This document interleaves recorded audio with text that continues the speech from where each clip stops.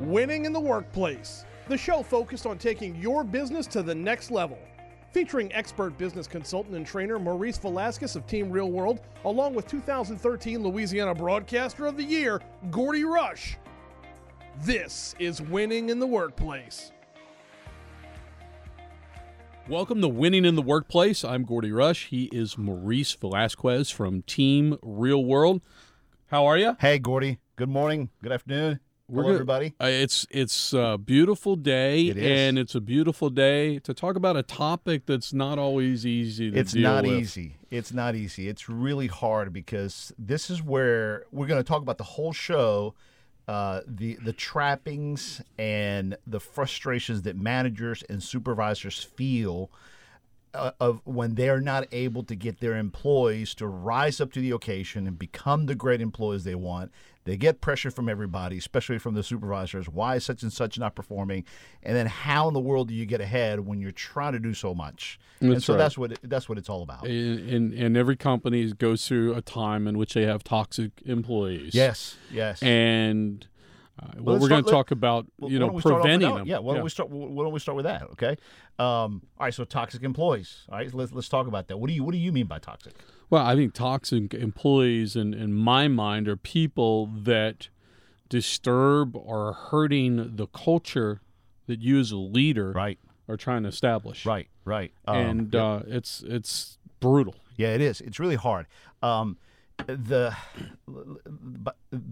biggest problem, I think, is that a lot of supervisors and managers, when they think in terms of their toxic employees, they've already given up on them. Mm-hmm. Okay, and they make comments like, "Well, they're unsalvageable," and how can we get rid of them? And a lot of times you do have to get rid of them. So let's break it up into an 80-20. Okay. 20% of those toxic employees probably should have never been hired. Okay. Or within the first 90 days, it was clear that it was not going to work out. So can we just say a good 20%? Well, I'm fair with that. There's good training, there's good oversight, there's good interaction with them. The company's doing its job to make sure that they have all the resources, but then they go toxic, and there's just people out there that you just can't please them. This wasn't the right job for them. There's other whatever, or their attitude, and it's just a bad hire from the beginning. Let's put those in the 20% category. Okay. Because I think this is where the disagreement is most people think that toxic employees are the 60%. Okay. I don't think so. And what I'm encouraging all of our listeners, and what I encourage our clients, is to don't think of toxic employees that they're toxic most of the time. So the 80% are those that became toxic. Got you. That were good employees. But what happened? Ultimately, bottom line, problems were not resolved. Right. That's really what it boils down to. And the toxic employees are the ones that are going to be verbal about the fact that they're not happy. It's that squeaky wheel. Right. All right. And so ask yourself, let me ask you a question, Gordy. Who's your best client? Those clients that call you angry and upset because you let them down, or those clients that never call you and they leave you?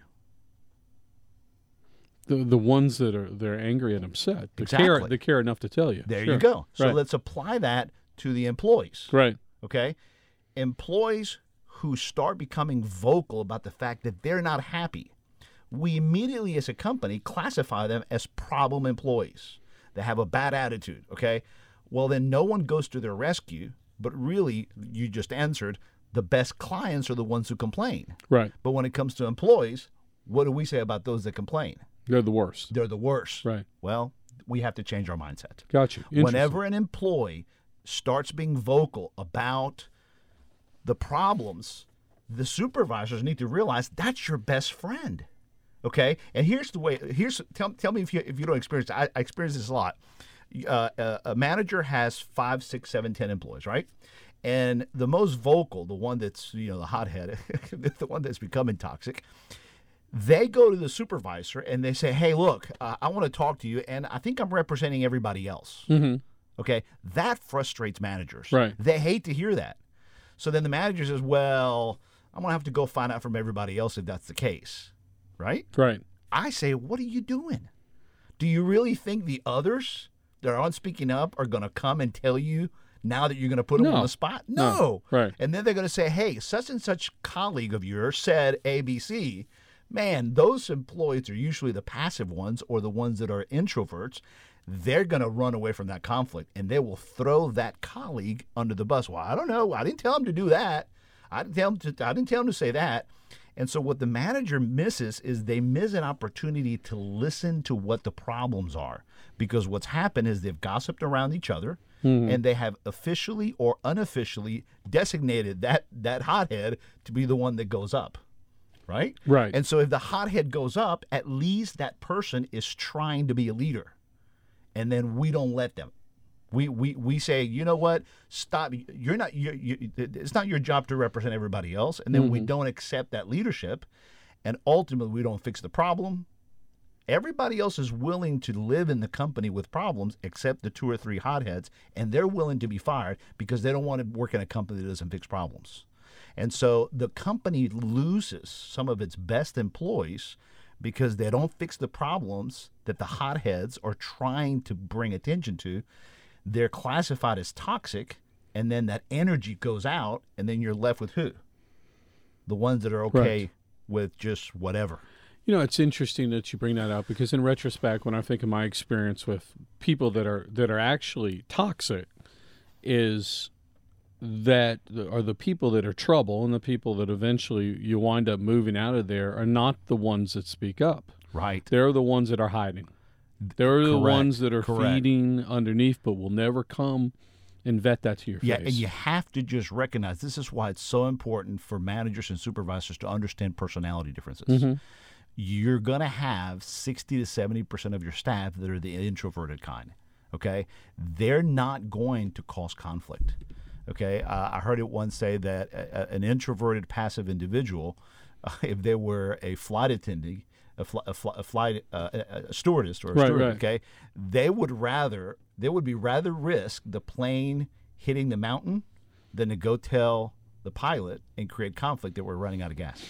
And so the introverts just don't. That's not their strength to go and create noise, but it is the strength of those personalities in the more heated, what we're calling toxic employees, to be the ones who speak up on behalf of the team. Got you. The most successful thing that a supervisor and a manager can do is go connect with those guys, because they're the first they're the first followers, who are helping to represent the issues, the real issues, and they're telling you the truth. Interesting. Regardless of performance or anything else, these are the loudest of the people without a doubt that are going to bring anything. As a matter of fact, to you. the loudmouths may be the ones who are performing the least. Yeah. But they're doing you a key favor, and that's what? They're bringing the issues to you. They're telling you what the issues are. And then if you fix those problems, what happens to the team? Well, they're going to go back and change their tune. They realize and go back and that feed worked. it to the team. And so that's why they go toxic. Interesting. Yeah, they go toxic because some people, 20%, you're not going to fix that.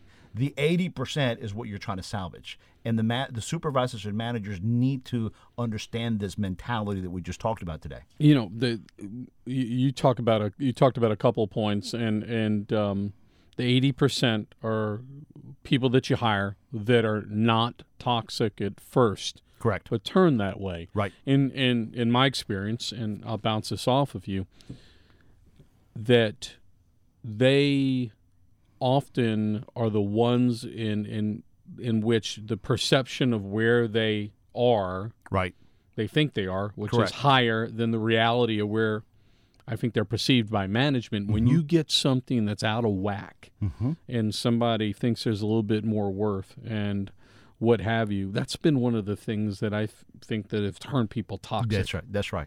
Yeah, because they feel like you can't do anything about any of this. It's going to go nowhere.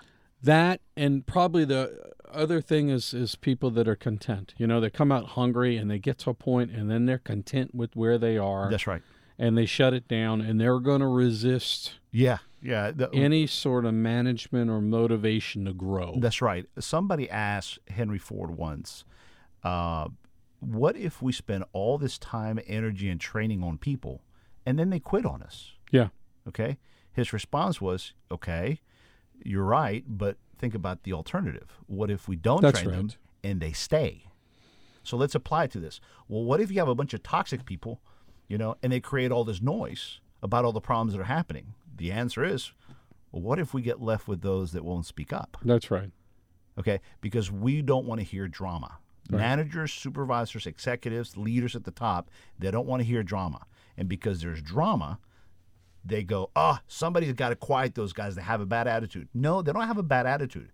They're just upset that all you're offering me is Christmas parties, dinners, money here, money there. But when we come back from all those parties and events, okay, I come back to Monday morning, and what's still there waiting for me? The same problems that you guys are not paying attention to. Interesting. So the recap, how to prevent toxic employees. Listen to your employees. You want to listen to those that are willing to speak up and address those head on. And fix those problems. Run to the problems and fix them. All right, Maurice, we've been talking about toxic employees, troubled employees, if you will. And I'm going to put you in the position of a middle manager. Okay. And the topic that we're going to hit on is how do you prevent your boss, in my case, let's say me, from wanting you to dismiss the middle manager, some of your employees. Okay, so you're my boss. I'm the boss. Let's play this role. Right. You're my boss, and I have 7 employees. Yeah, we've got Hank Williams, statue of him right over there. So, Maurice, I want you to get rid of Hank Williams Jr. So we got Hank Williams there right here. For those on the radio, you can't see this, but we got Hank's got to go. So we got a little statue here of Too Hank rowdy. Williams. Yeah, he's way to go. His dress coat's improper. That's right. He doesn't clean that beard. Won't shave. And he just won't shave. All right. So the problem is, if I'm hearing you correctly, is you're the executive. Your assessment of his performance is that he's got to go. Right. Right? Right. Okay. Ultimately, the answer is do I agree with that? That's really the problem. Okay. So I don't agree. Right. So, and I probably don't agree on 3 areas. Okay. Number 1, the goals. You're too demanding. You want me to do what with him? You know what I'm saying? And there's this disagreement from the middle manager that I just don't think you're being reasonable. Okay. And the company, but hold on. We're doing these other 7 projects. Now you want us to do this and then that and it's just too much. I'm just not in agreement. The problem is I'm probably not telling you. Right. I'm probably not advocating for them loudly enough and well enough with you. This just before I came on the show. Right. I was on a conference call with a client out of state, and the sales reps and their sales manager was on the phone in the same conference call. And they said, how do we prevent the owner who's in another state from constantly calling us and threatening us? Right. Okay? Right. So I asked the manager, who's on the line, and I said, first of all, do you know this is happening? 2, yes. Do you agree with what's being said? He said, no. I said, well, let me ask you this. Are you advocating for them and make sure that your boss and your employees are on the same page? Dead silence. Yeah. Because the manager has realized my boss won't listen, or I can't get my employees, so I'm just going to get out of the way. And that's what happens. They don't agree on the goals or the intensity, and they kind of just get out of the way, and they allow that vacuum for the boss to have to put pressure more directly. Interesting. So, the first, to me, the common sense solution, at some point, middle managers got to stand up. They have to stand up. Because if not, you're just going to have this vicious merry-go-round going on, and sooner or later, middle managers going to be called to the carpet. That's right. I was interviewing an employee and another client about a month ago, and they're hiring a middle manager. And so we thought we'd go to one of the employees who has a lot of management experience and said, would you like to be considered as candidate for manager? Her answer was no. And you're good at this. She says, I'm not willing to fight anymore. Right. And when she said that, I was like, okay, what do you mean by fight? I said, look, I know what it takes to be a manager. You have to be regularly willing to have tough conversations up and tough conversations down, and that's not where I'm at in point in my life. That's the interesting part, She said it better than I have ever heard anybody say it. She just does not want to have the necessary tough conversations up and down to get everybody on the same page. In the market, that's called crucial conversations. Right.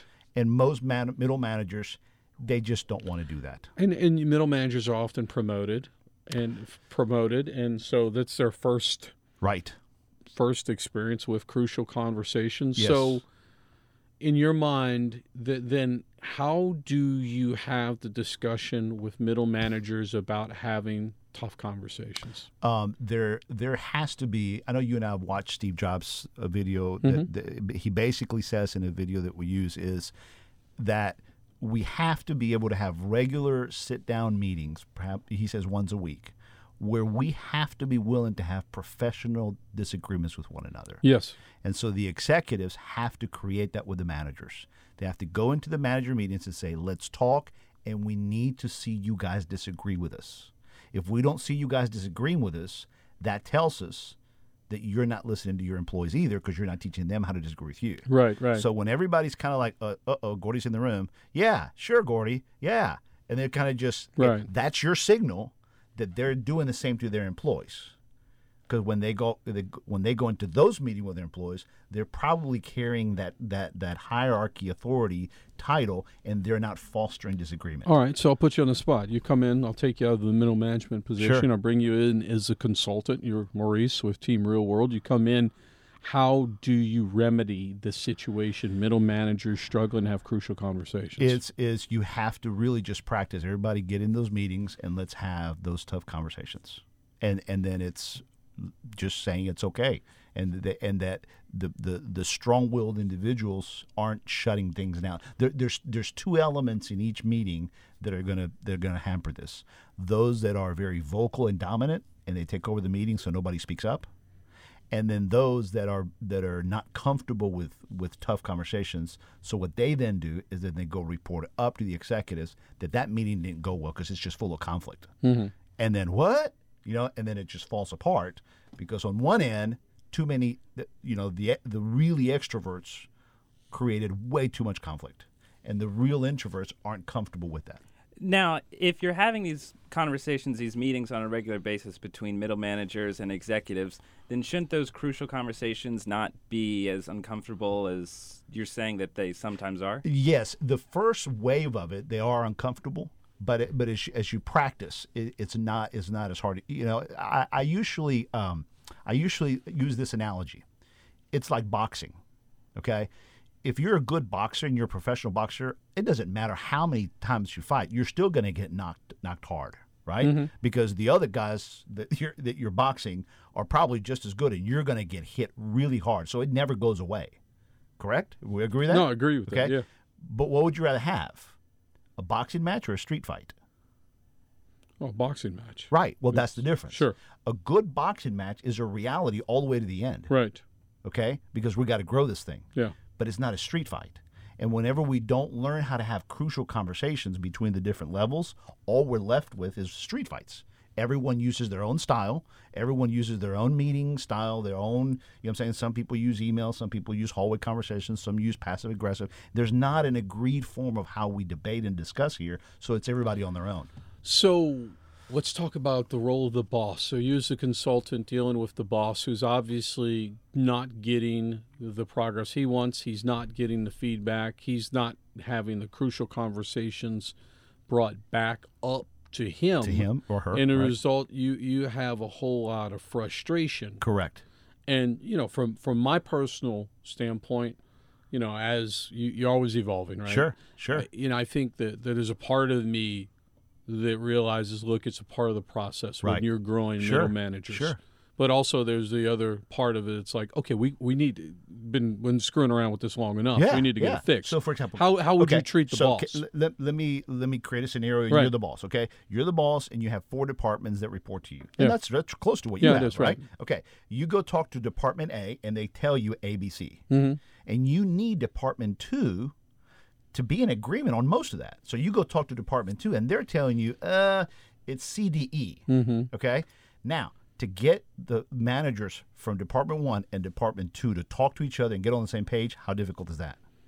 It shouldn't be. It shouldn't be that hard, but that's what needs to be done. Is the middle managers talking, right? They won't talk to each other. They'll talk to you, right? But then you tell them, all right, Department 1 managers go work it out. Department 2, work it out. Can they work it out? No. And the executive, the user of the world, all of us, they then realize, you mean I'm going to have to call that meeting, and I'm going to have to sit in that conversation, and I'm going to have to facilitate these guys to teach them how to get on the same page. Yes, and that's what bosses aren't willing to do. And then they're not willing to do it 1 time, 2 times, 3 times, 8 times until they say, guys, do you see what it means for you to get on the same page in meetings with me? Yeah. Okay. Now you've watched me do it. Now you guys have to start doing it how?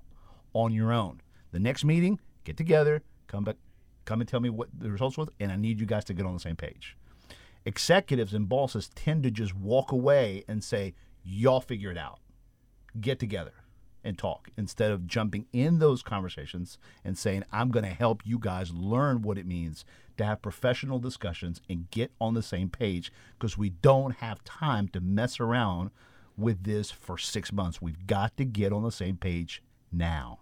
Interesting. And one of the things that we have here, and we've run out of time, but that we've created a guarantee is what I think is the most important meeting of the week is all the middle managers meet together. Right. They go through a list of projects from the executive team, and there's double-way feedback. That's right. They're able to send feedback down, and it comes back up. That's the routine. If I could make one quick comment, I know we're running out of time. The third reason why executives or bosses want the employees to get fired is they're tired of waiting. Yeah, they're tired of all this happening, so then they just say, forget about it. Now, Maurice, our topic in this segment is going to be, why are managers and supervisors not good at helping their employees perform? And this is under the heading of toxic employees and how to prevent them, and all of a sudden. And can we say unperforming employees? Yeah, underperforming. Because they may not be toxic, they're just not performing. So remember we talked about how earlier there's just not agreement? Yes. They could just simply not agree. The middle manager doesn't agree with the boss that, hey, this person ought to go. Okay, but they're not making that known, and they're not agreeing on the goals, but we also said on the deadlines, and they're not agreeing on, we don't hear a whole lot about this one, they're not agreeing on the intensity. Mm-hmm. The intensity. So it usually looks like this. The saddest case is a supervisor that I had to dismiss, and let's just say that his name was Larry. It's not really Larry, okay? Fantastic guy, great guy. I think he's doing really well. He went into videography years afterwards, but ultimately he was managing several offices for me, and you just didn't know what he was doing. And in meetings he was sort of quiet, but he was consistent, okay? But my boss above me was 30 times his speed. Okay, so that's where it falls apart. Right. I have a boss who is 3 times Gordy. Mm-hmm. Okay, right. And Gordy, really how intense is Gordy? Very. Very. Okay, and then I have a manager below me that is 20 times the opposite direction. Okay. Yeah. So when my boss and my above me and my manager below me meet in the cafeteria, what happens? They don't talk. They don't know. So hey, Larry, how's it going in the Harahan district? It's going really well. Yeah. See right there, my boss would get furious. Checks out. He should submit back 30% up. But wait. So let me ask you this: we were supposed to have, in that particular case, we were supposed to have a rollout from the other department let's say a marketing rollout. How do you think it's going out in your offices? Well, I think it's going really well. Yeah, I like it. It's a good program. The clients seem to really like it, and I think it was a good move. So now that conversation ends. My boss, you get blown up, right? My supervisor, my boss, walks to my office, and what does he tell me? Get rid of that guy. Get rid of that guy. And then I'm doing everything possible to show to my boss, I'm going, but the numbers show that we're moving in the right direction. Right. And if the numbers aren't showing that, that's when the boss goes, you see the numbers? I tell you what's causing this. Larry's lack of enthusiasm. Mm-hmm. Larry's lack of... Not the guy. Okay? And then at that point, it becomes weeks and weeks of convincing my boss that he's a good guy. So I work with Larry to try to step it up. Okay? And I work with my boss to try to give me some time. Right. Okay? We let go of Larry. Gotcha. We went through the whole process. Coaching, verbal coaching. We documented it. We did it right. Okay, we did it right. So he had time to go, and he jumped. He had a couple of good jumps, and again, I heard that he went and started his own company. Did really well, and then we went out and cleaned his office because we were going to move his office to another office for the replacement. We walked into his office, and Gordy, what did I find? He was really buttoned up, all good stuff, positive stuff. Everything was perfect. Right. The other district managers never handled it as good as he did. Mm-hmm. But what was his weakness? Couldn't communicate. His intensity. Right. His level of intensity could never rise to creating confidence that things were being taken care of. And he just couldn't get past that skill set of saying, I have to show more enthusiasm so that I can give others confidence. Because he thought, if I have all my paperwork straight, that should show everybody that I'm doing it. And he missed the whole point that no, 90% of success at the ground level is how well you communicate it up.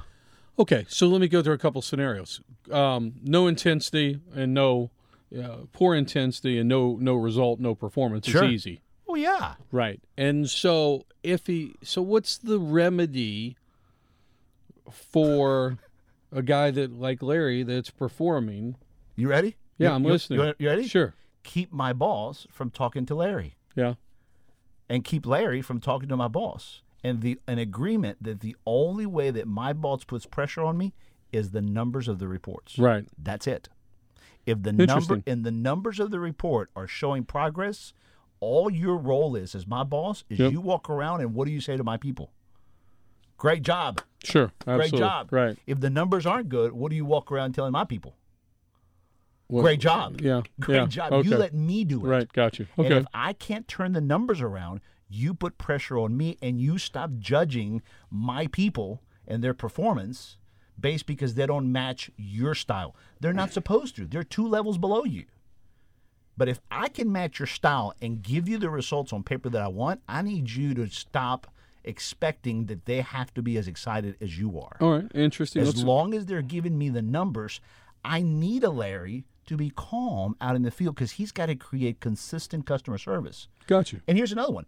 Larry might have hired 40 other Larrys, but they're doing the work. All right, so that's the intensity. The second thing is oftentimes the Maurices of the world, the middle manager, I get so busy with the work that I don't pick my head up enough time. Right. So in other words, if you, those of you on Facebook Live, you guys can see me. Most managers become this. They start looking down and they start working on the work. They're looking at a desk. Mm-hmm. Okay? But a manager and a supervisor should be doing what? Managing people. Picking up your head, Right. walking around, and helping them. Right. But I usually can't, and this is the reason why. I usually probably have one position that's not filled. So I've distributed the labor across everybody. I've picked up tasks for myself. Now I'm so busy I can't manage and supervise. So I dive in, and you really lose your manager and supervisor because I've just become a glorified worker. Gotcha. And so any supervisor, most supervisors, they have to be working supervisors. So it should be 90-10. 10% of the time they should be managing. That means 10% of your week. Mm-hmm. So that means at least 4 to 6 hours you should be supervising. That's an entire day. Right. At least half a day, right? If it's not 90, it's 20. But if you're going to make somebody a supervisor, they need to at least spend 4 hours supervisor or more if it's required. One of the most important things I think we've done at Guarantee is that we've made our sales manager handles no accounts. He's 100% about managing the inventory, manage the people. Right. And you see so many different hybrids. That's right. out That's there. good. That's fine. That's really good. Interesting. Most managers don't have that. Most of the frontline supervisors I work with, they are like working. So I have to explain to them 90-10. And they go, okay, yeah. I can do 10%. Okay, well, yeah, but let's not leave it theoretical. That means 10% of your time. There's 40 hours in a week. That means 4 hours of your time you have to go do management. And what is management? This is the third part. Management is sitting down with your employees, coaching them, mentoring, and weekly, monthly reviewing their performance. Gotcha. Well, last thing, and again, a topic, why are managers and supervisors simply just not good at helping their employees perform? Right. What if the employee doesn't know where he stands? Feedback's a huge part of it. Remember I just said you have to at least do that? Yeah. I have to sit at, I was in a workshop yesterday. It's huge. And I actually said this at the workshop, and I said, all right, so managers, let me ask you this. So their boss was there. How much of your time, I stopped and I said, you know what, never mind. Let me ask you this. What all are you doing that you're so busy that you can't sit down with your employees, each one of your employees, 20 minutes a week and review their performance? And they looked at me and went, 20? Maurice, I have 7 employees. I don't have time to sit down with my employees for 20 minutes a week. And I'm like, are you hearing what you're saying? That's got to be priority number one, That right? is what a supervisor manager does. Anything else, you're not. If you're so busy to where you can't sit with your employees once a week for 20 minutes and explain to them, and explain to Larry, let's spend 15, 20 minutes and let me explain to you your personality profile and why I need you to step up your intensity. See, I'm not doing it because I don't have time for that. You know, one of the things that we put in place together here at Guarantee, I think it's really made everybody more effective, is that listening day for us is Monday. We do all our meetings on Mondays. Intense meetings, that's right. I mean, that's seven, 8 meetings on Monday. Oh, yeah. But and everyone knows their schedule. Right. And here's the idea. Right. Come Tuesday, I don't want to hear from you. Exactly. Put it on the docket. We'll talk about it. Go do your job.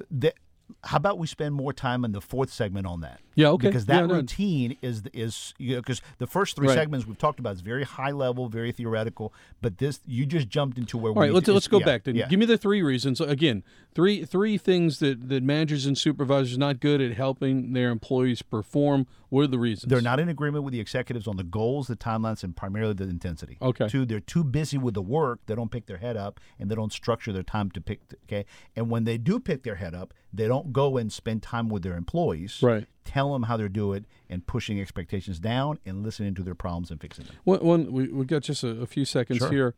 What about hallway feedback? I mean, there's official feedback. You're good with all sorts of feedback. But the one that usually dies in the vine is formal. Right. All companies have informal. Sure. Okay. The one that falls apart is people don't want to have formal sit-downs. We've been talking under the topic of how to prevent toxic employees. This segment, we're going to talk about where is the breakdown happening and what can managers and supervisors do to prevent employees from becoming toxic. All right. So this segment, let's break it down to the day-to-day. How do you work on a day in and day out? It boils down to supervisors, managers, do you have a routine schedule? Okay? Right. And do you have a routine schedule? Of course, the answer is, I do. It's kind of loose. All right, but let's put some meat on that. Do you have a routine schedule where you're spending time with your individual team members in a formal, semi-informal conversation about what are the problems that you're having, what are the issues that you're running up against, what's getting in your way? Tell me all your problems so that I can either go up to our boss or I can go to other departments or I can go talk to another supervisor. In other words, you need to let me know what's getting in your way. Gotcha. And in that conversation, I need to let you know how I feel you've been doing for the past week or 2 weeks and letting you know what the expectations are. Look, I think you're doing a really good job. Let's say, for example, we're a truck manufacturing company, okay? Yeah. I think you're doing a really good job. You've been with us for 4 months. You passed the first 90 days. Really good job. I've noticed in the last week, however, when you jump from truck to truck, you're not bringing your binder with you. Okay, you kind of forget the binder, and then you try to remember the steps. But you got to remember is we do tailored trucks here. Mm-hmm. Okay, so you can't just I forgot it, and then you don't take time out to go and check out the binder right and go look at it, because I can tell that, and you've told me that in high school you pretty much you just waited till the last day to test, and you were really good at it. Gotcha. Well, here I can tell you're doing that. Okay. You're not bringing your binder that shows you that panel on this truck is not the same as that one. And then by the time the next crew gets it, they realize somebody two bins down was improvising. And because we're organized, we can tell that it's you. I need you to stop improvising. Right. Gotcha. You see? Yes. How long do I let that go? No, you got to stop it because downtime and everything else. The supervisor down the line right. told me that they're getting upset with Peter, right? And they know it's Peter. Yeah. Okay. Right. Because that kid is not paying attention to procedure. And they told me. But I don't want to have a crucial conversation, and I don't have the time to go sit down with him because I haven't set my time with Peter to go talk to him on a regular basis. Yeah. Talking to Peter is a when we need to. You know what I'm saying? So what happens is managers, let's say you're Peter. Right. Okay? I don't have a regular time to talk with you, so when am I going to catch you? Hallway? So it's always about Never, surprise. Rarely, and right. So it's always about surprise. I hate surprise. Right. Okay, who works well under that? Nobody. Nobody, Right. right? But if you're Peter and you know that on Thursdays I sit down with you for about 20 minutes, 2:30, 3 o'clock, then you know I need you to collect your issues. I'll bring you my issues, and I'll tell you where you're at. Now, if it's a fire, don't wait for that. Mm-hmm. But at least I know that you're doing that. Okay. So the objection that I usually hear at this point is, well, man, I can't be doing that with everybody. My question is, all right, you may not be. How many people do you have under your oversight? Well, I got 17 people. Yeah, you're supervising too many people. Mm-hmm. You got to break it up Gotcha. into team leaders. I understand. So you should have 9 to 12 max. Okay. I heard a pastor say that even the Lord Jesus Christ only had 12 apostles. Right. Right. Okay. You can't build a kingdom Right. by having 17 people report directly to you. So you look at your 9 people below you and you say, all right, I'm going to meet with all of them once a week, once every 2 weeks, and we're going to have a good 30-minute conversation on their problems and issues and what I feel their performance is good or bad or ugly. And then we just shoot an email to each other and say, hey, this is what we talked about, and make it go forward. Okay. So that's the first thing. All right. So that's the first thing. Next thing. Next thing is, Gordy, this one just sinks managers, is that they let positions go unfilled too long. Mm-hmm. Okay. Let's say, for example, in the previous scenario, you were putting a lot of pressure for me to get rid of Larry. Mm-hmm.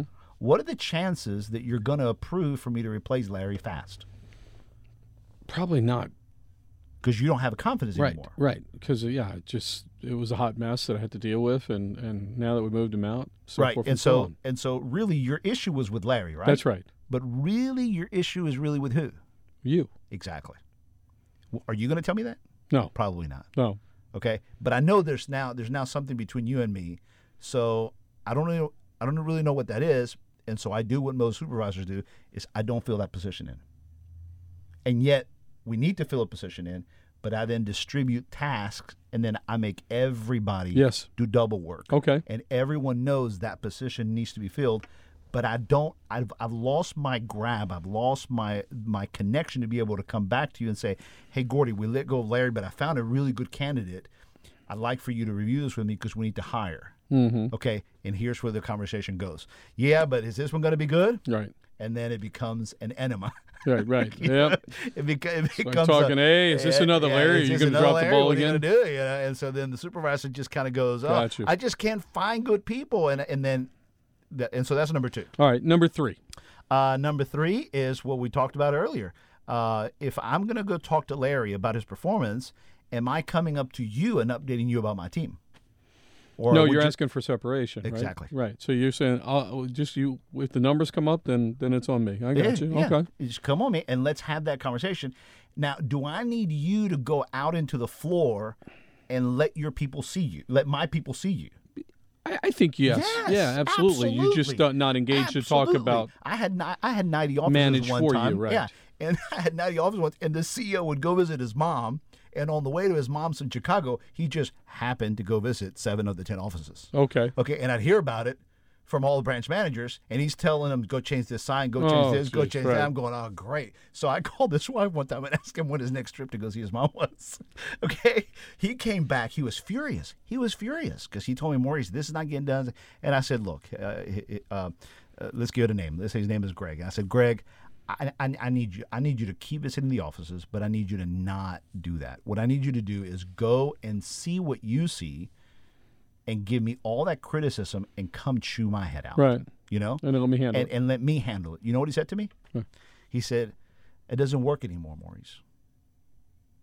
I'm like, what do you mean? He says, I feel that we do that, and you and I sit down, and those decals, you and I decided those were going to be up 2 months ago. So it doesn't work for me to talk to you. Huh. Oh. There's a crucial conversation. Right. I went, okay, so you're doing this on purpose. He says, I got a business to run. I got to figure out whether you're the man or you're not. And up to this point, you have been, but let me tell you what I found. Security bars in the back, they're not all up there, and you and I decided that 8 months ago. Decals are not up. Signs are going out at night, okay? And on the 10 offices, you got 6 spots that are not filled. Do you want me to do your job, or you want to do your job? So you get, at least you vet out the problem. And I right? said, okay. Gotcha. We reset, and he said, all right, let's go again. And we agreed that once a month, he and I were going to have that fight, and that we got honest. Got you. Yeah. So that's number 4, being able to go up. Being able to go up. Being able to like that. That's right. All right. And then the last one is nobody does this, man. And this is just almost the secret. Always be recruiting. Sure. Always be looking for new talent. You're never full. And when you have a good team that's performing, well, then go and meet new people. Build a bullpen. Stuff happens. Stuff happens. Somebody quits. Somebody's mom. Somebody goes toxic or whatever, and you need a new person. You got 3 people you've been talking to. And if your people know that you're talking to others, they realize that I'm still motivated. They're right? still. I'm just one of the pitchers. Right. Right. And so, but how can managers do this if they're not looking up? They're looking down because they're so busy with the work. All right, Maurice, take us again. 5 points here. Where is the breakdown, and what can managers and supervisors do to fix? So, number 1, organize your schedule, build a routine so you're meeting with your people. Okay. Number 2, make sure that all your spots are filled. Number 3, review the progress of your people once a week, every 2 weeks. Number 4, make sure you're having the same weekly, bi-weekly conversations up with your supervisor, and invite your supervisors to be very critical of you. And remember, their issues is with you, not your people. Gotcha. And then 4thly, always be recruiting, always be looking for new talent. All right, fantastic. So there we have it. Maurice Velasquez, Team Real World. You can find this out on the website, or Mo, give them, if they want you in the flesh, they can do that. Yeah, I appreciate that. All right, so call us at 225-772-4357 or go to our website, teamrealworld.com. They have worked wonders for us, and he'll do the same for you. He is Maurice Velasquez. I'm Gordy Rush. This is Winning in the Workplace. Life lessons from the office. Winning in the workplace with the foremost authority on business consulting in Baton Rouge, Maurice Velasquez of Team Real World, and Gordy Rush on Talk 107.3 FM, WBRP.